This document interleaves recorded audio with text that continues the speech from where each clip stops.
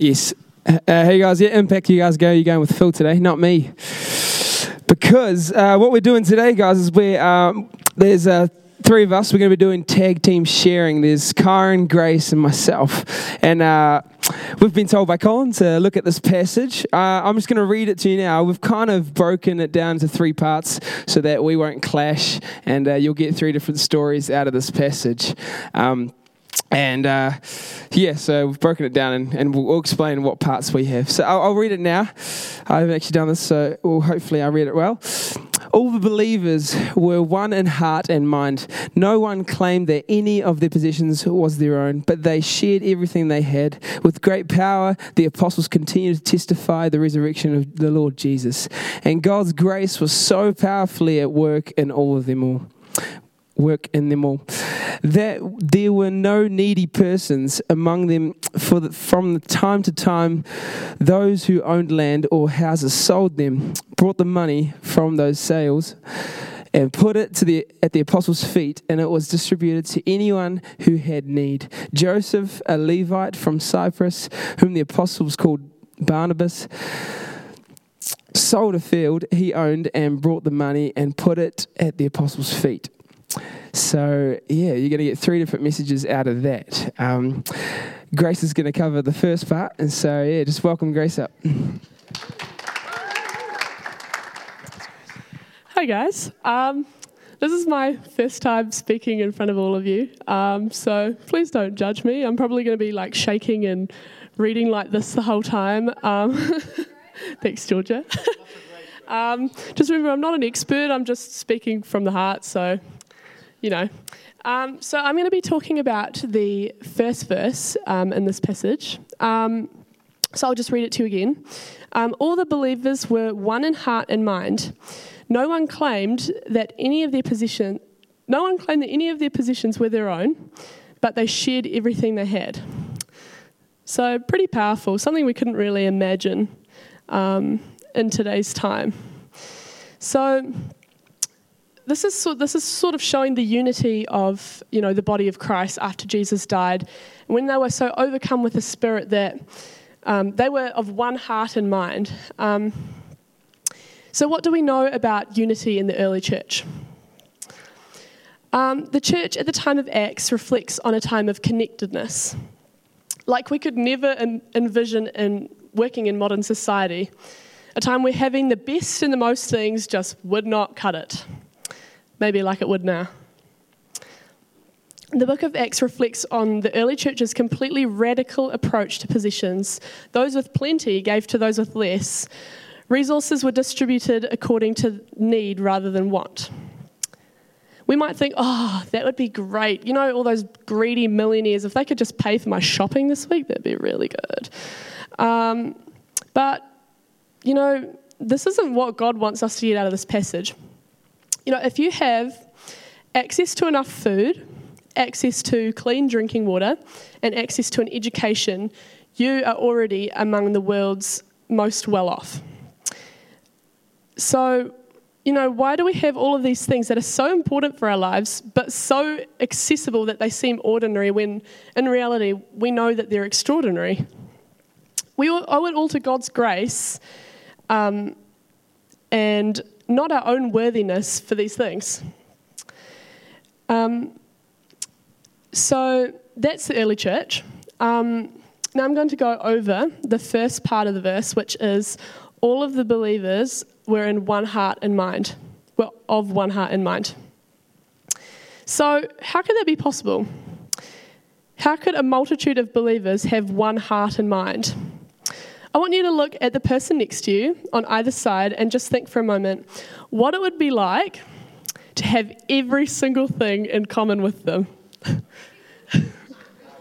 Now, don't show your negative reaction to that person because that might be a little bit hurtful. Just imagine you have the same life experience as them, the same pet peeves, the same favourite foods, the same quirky relatives, same physical appearance, so on and so forth. Something to think about.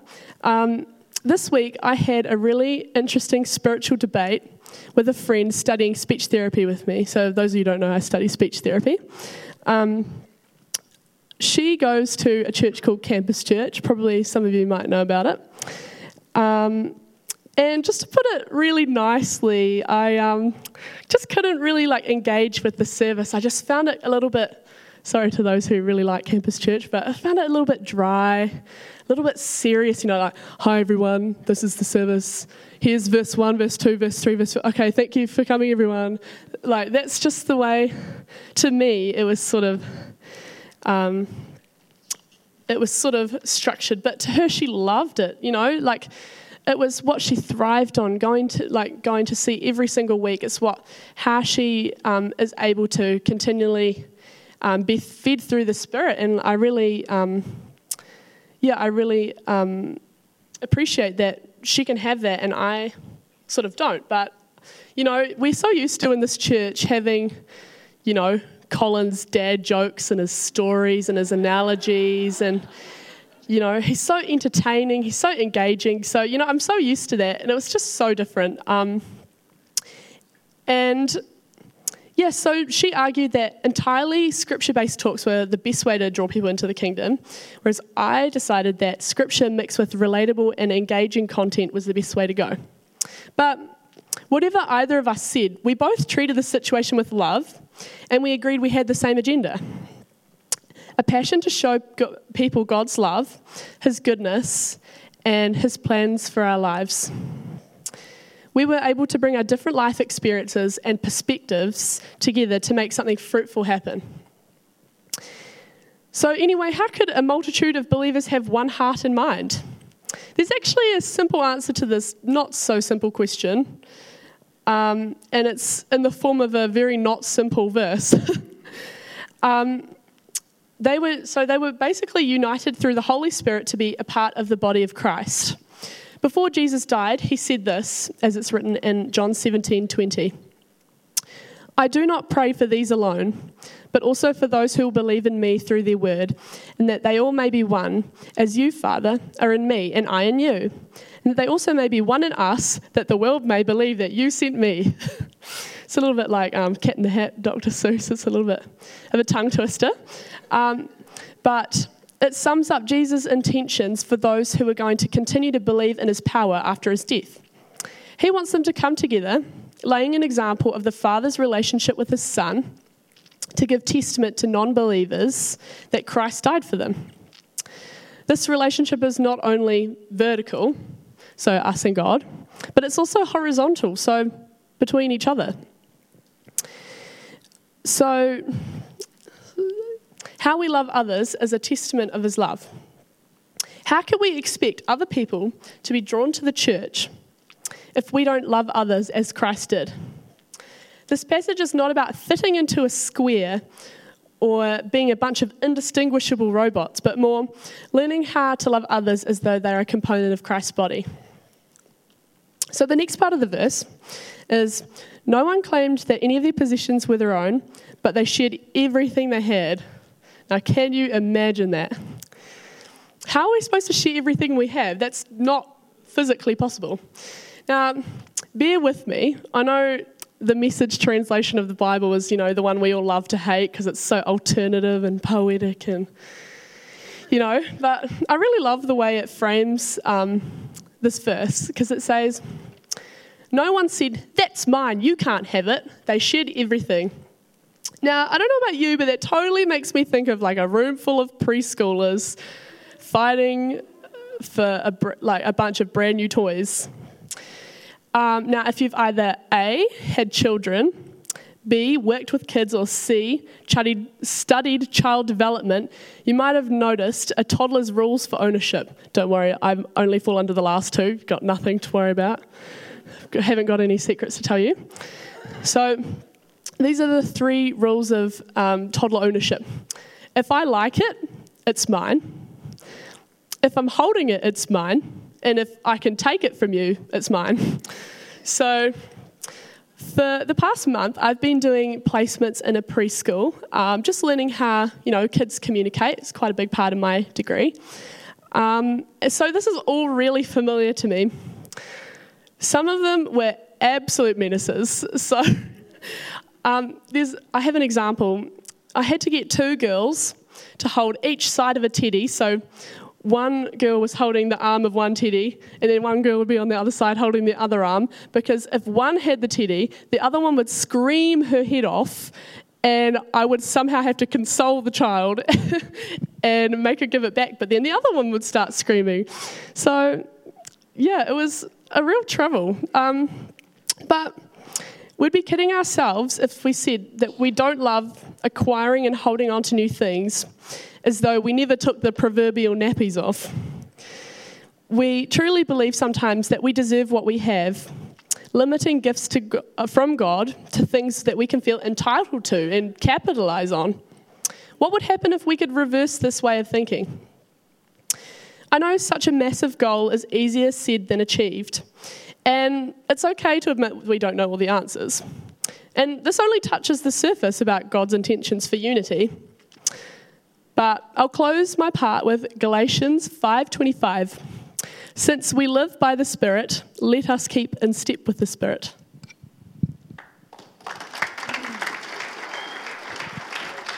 Thanks, guys.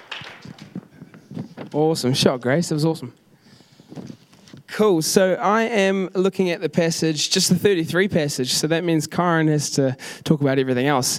So I'm looking at the part that says, with great power, the apostles continued to testify the resurrection of the Lord Jesus. And God's grace was so powerfully, I always get that bit right, at work in them all. And so I was like, okay, just one verse. Okay, how am I going to do this? And so I just thought, let's look at context. So I went back and looked at what happened in chapter 3 and stuff. So this Acts 4, it's about Peter and John. They're actually going around just testifying the resurrection of Jesus. And in chapter 3, Peter heals a lame beggar at the gate. And that lame beggar's been there for so long, he gets put there every day. And so that leads to start of chapter 4 that talks about Peter and John going, talking, just sharing the resurrection of Jesus, and they lead to having 5,000 in belief after. But right that evening, they were seized by the elders and teachers of the law. They were put into jail, and they were questioned by them. And that's actually verse 8, if you want to read along. The question was, by what power or what name do you do this? And Peter replies saying, then Peter, filled with the Holy Spirit, said to them, rulers and elders of the people, if we are being called to account today for an act of kindness shown to a man who was lame and are being asked how he was healed, then know this, you and all the people of Israel, it is by the name of Jesus Christ of Nazareth, whom you crucified, but whom God raised from the dead, that this man stands before you healed. Now, God put me on a journey. It's funny how when preparing some sort of just sharing time, he kind of puts you through a journey the whole week. And just by reading all this, it challenged me, actually, because Peter, when he said that, he was filled with the Holy Spirit. And I just thought of my context. I'm a youth worker. I work at Shirley Boys High and Queen's Park Primary School. And how many times do I ask for the Holy Spirit to fill me before going into that? And I need to get better at that. Like it's just God just tells me I need to get better at that. And I do sometimes, but that's when I'm like, when I'm when I'm feeling no energy, I ask for the Holy Spirit then. But I should be doing it every time because I'm going into a mission field. And I know some of you prayer warriors are praying for me, which is so awesome because I need that. So that's something that challenged me, and someone actually reminded me last Sunday how I hear the Holy Spirit and how He works in me in a way, and it's actually through my thoughts, because Jesus lives within me, and because I do His work. The thoughts that He has is actually His thoughts as well. So I said that wrong. My thoughts are God's thoughts as well, especially when I'm in at Shirley and Queen's Park. I'll give you an example. So I think it was Monday at Shirley Boys. I was walking out to go get my lunchbox, and I see this kid on his laptop just sitting there, and my thoughts are straight away, go say hi to him, go say hi to him. So I'm walking out the gate, I go straight to my car. I just don't go say hi to him. Even though my thoughts are saying, go say hi to him, I'm just like, nah. So that's not me being obedient. So I go to my lunchbox, go get my lunchbox. The whole way there and the whole way back, my thoughts just going, why did you not talk to him? Go and talk to him. Why are you not doing that? So the whole way, it's going. So I'm like on the way back, walk through the gate with my lunchbox. I see him.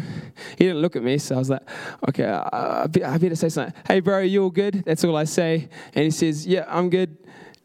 And I'm just like, oh, where's this going? Okay, see ya. So I just walk off straight away, and I go to the staff room and have my lunch. And that whole way of eating my lunch, again, my thoughts like, you could have said something way more. You could have said something way better. And so on the way back, I actually go and have a conversation with him. And I just talked to him. Normally, conversations and Shirley end up talking about video games, and so this one did. It's just something the boys love talking about, and he's actually waiting for his mum out there because his mum had to drop him off something, and he was just waiting there for a long time. And I said, I'm just going to put my lunchbox away. That whole time, I'm just still like kind of thinking and praying, what do I say to him? On the way back, we have a conversation again. I would love to tell you, just like what Peter and John would have done, I would have loved to tell you that I've just told him the gospel. I've just done that, but that's not I'm not allowed to do that straight up. Only if they ask me a question, I can. And I'd love to say that I can do that, but God kind of put me on a journey then and said, hold up, there's nothing wrong with what you just did. That boy's day wouldn't have been the same if you hadn't gone and said hi to him. So I'm like, because you were there with the Holy Spirit, you were listening to me. That is, you're doing God's greatness. He was just reaffirming to me, and I was like, okay, cool. And he says to me, you actually did a lot. You did a lot. You didn't know that. And I was like, really, did I? It's like, because you have the Holy Spirit with you, because you have that kind of greatness carrying, you're doing a lot more in the spiritual realm than you think. And I'm like, I just get goosebumps when it comes to talking about the spiritual realm. I actually don't know what that looks like. I don't know, because that's what the spiritual realm is. We can't see it. And so, I still need to figure it out more, what it looks like shifting things in the spiritual realm, and surely. But if someone wants to talk to me about that more, I would love to know, because I actually don't know. What it looks like with the spiritual realm stuff. Another story, which I'm mentoring a kid, and I take him to BK because that's the best way to mentor them. You just go buy them a drink or something, and they love it. That's the best way to mentor. But he comes straight up and asks me, "Are you like a religious person or something?" And I'm like, "Snap, this feels good." Like, just like Peter, when he was asked the question, by what name do you do this? That's the kind of same question for me. It's like, are you a religious person? And like straight away, I'm filled with the Holy Spirit, just like Peter was when he answered those teachers of the law. And I don't know what I'm going to say. When I'm filled with the Holy Spirit, I'm just like, okay, this is going to be an interesting conversation. I don't know where it's going. I don't know how I'm going to do this. And just words come flowing out. I tell him, I wouldn't call myself a religious person. I would call myself a Christian. There's a difference between religions. I don't know where this has come from. There's a difference between religions. Religions, you have to do good deeds to make some sort of level, to be good. But I'm like, Christianity is actually, God's already done it for you. All he wants you to do is accept it. He's done all the hard work. All you need to do is accept him into your heart. And they're like, that just flowed from me. And I was just like, what? That was the Holy Spirit going. And that was really cool. And the conversation just kept on going. And we ended up talking about hardcore music, which is the screamo stuff, because he likes that. And then I used my relating stuff, and I know a little bit of Christian hardcore, and so I got him into listening to some Christian hardcore. So those are the fun conversations that kind of happen at Shirley for me.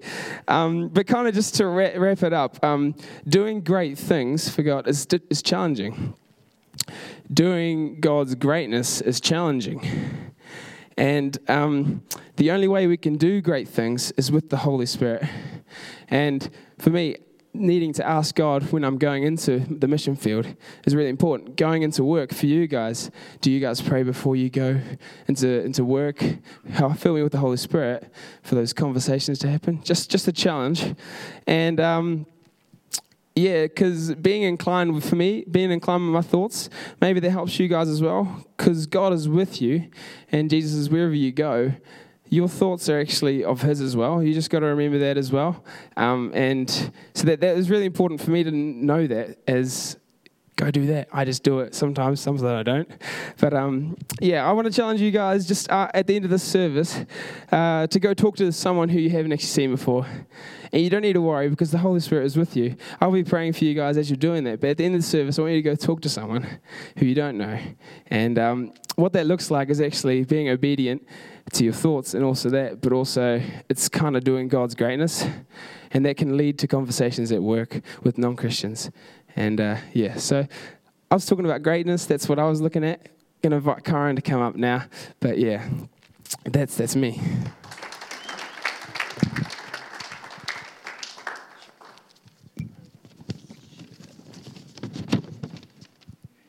Kia ora, good morning. If I've never met you before, my name is Kyron, and it's an absolute privilege to be able to share with you this morning and wrap up what has been an incredible 3-part sermon this morning.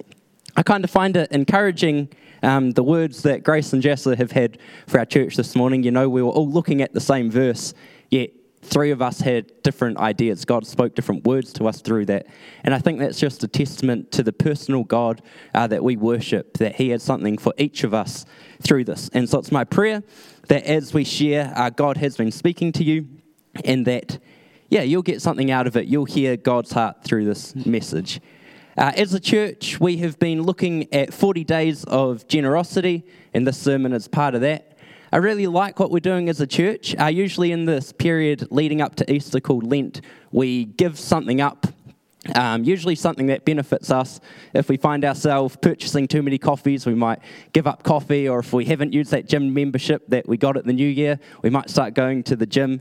But what I really love that what we're doing this year is we're looking at giving, not giving up. And I think that's testament to the example that Jesus set at Easter, where He paid the ultimate sacrifice. He did the ultimate generous act by dying on the cross for us. And I think as a church, we've got something to learn in that. You see, so often we are guilty of focusing on ourselves, and especially at the time of Lent where we give up something to benefit ourselves, that we neglect thinking about those around us. But the Bible verse today echoes sort of what Jesus did. It encourages us to think outside of just ourselves and to get out there and help those people who are in need. And so in preparing for the sermon today, I found myself reflecting on the verse. And in one part, I found this verse really encouraging. On the other hand, I found it really challenging for me. And so in our short time together this morning, I just want to unpack that. The thing I found really encouraging about this verse is that for me, it creates a society where everyone was almost on an equal playing field. No one had any needs. Whatever people needed, it was met. And I hear the same cry of society today, that our world is full of need, and people need something, the love of Jesus, they might need something. And as Christians, we are filled with God, and we can meet that. It reminded me of a Māori proverb that I heard at school that said, "With my basket and your basket, the people will thrive." As if to say, the resources that I have, the blessings that God has placed on me, alongside your blessings, will be enough that people may have their needs met. But on the other hand, I also found this verse very challenging, because we do live in a world of need. We have an example here in the early church of how they were meeting needs, yet we still live in a world of need. And I was kind of challenged by that. What part do I have as a Christian to meet the needs of the world? This week I saw on Facebook that the child poverty statistics of New Zealand had been released, and it painted quite a grim picture. It showed that more children in my lifetime, more than now than ever, are living in families which are part of the lowest income decile in our country. And it showed that more children now are living in families which are facing hardship. And the problem extends just beyond children. The most recent statistic we have about homelessness shows that there is a slow but steady increase in the rates of homelessness in our country. And I think part of that has to go on the society that we live in today. You see, society tells us that we are the most important thing, that we should be able to have what we want, when we want, and how we want it instantly. But this verse challenges us to think outside of that. It challenges us to put aside our own wants to meet the needs of other people. And in that, a sense of unity is created. I think we see nowadays in society more rates of isolation and loneliness than we ever have. And I think part of that goes down to the narrative that we're selling ourselves, that we are the most important thing, and in that we neglect the thought of others.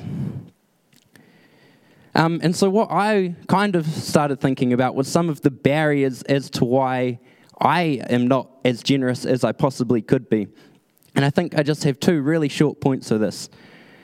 I think the first barrier that we face is that we perceive everything that we have as our own. If I was to, for instance, go up to Kieran and say, "Hey, Kieran, can I have $10? I know that Kieran's worked really hard yesterday at Kmart, helping people with their unexpected items in the bagging area, that he probably wouldn't be very willing to give me $10. But all of a sudden, and I think that's the narrative we sell each other. But all of a sudden, if I was to pull out $10 bills and give them to Kieran, and then say, "Oh, by the way, Kieran, can I have $10 of that back so Jasper can have some lunch today or something?" I think Kieran would be far more willing to give me that money. And I think that's the narrative we sell each other, that everything we have is our own. But in reality, the Bible talks about a generous God, a God from whom all blessings flow, a God who provides in our time of need. And I think that's kind of that picture of God giving us the resource, and then we have that opportunity to give that little bit back. And the other point that I had for that was it requires something of us. It can require humbleness. You see, if I know that someone's struggling, it's often so much easier to do nothing than it is to do something.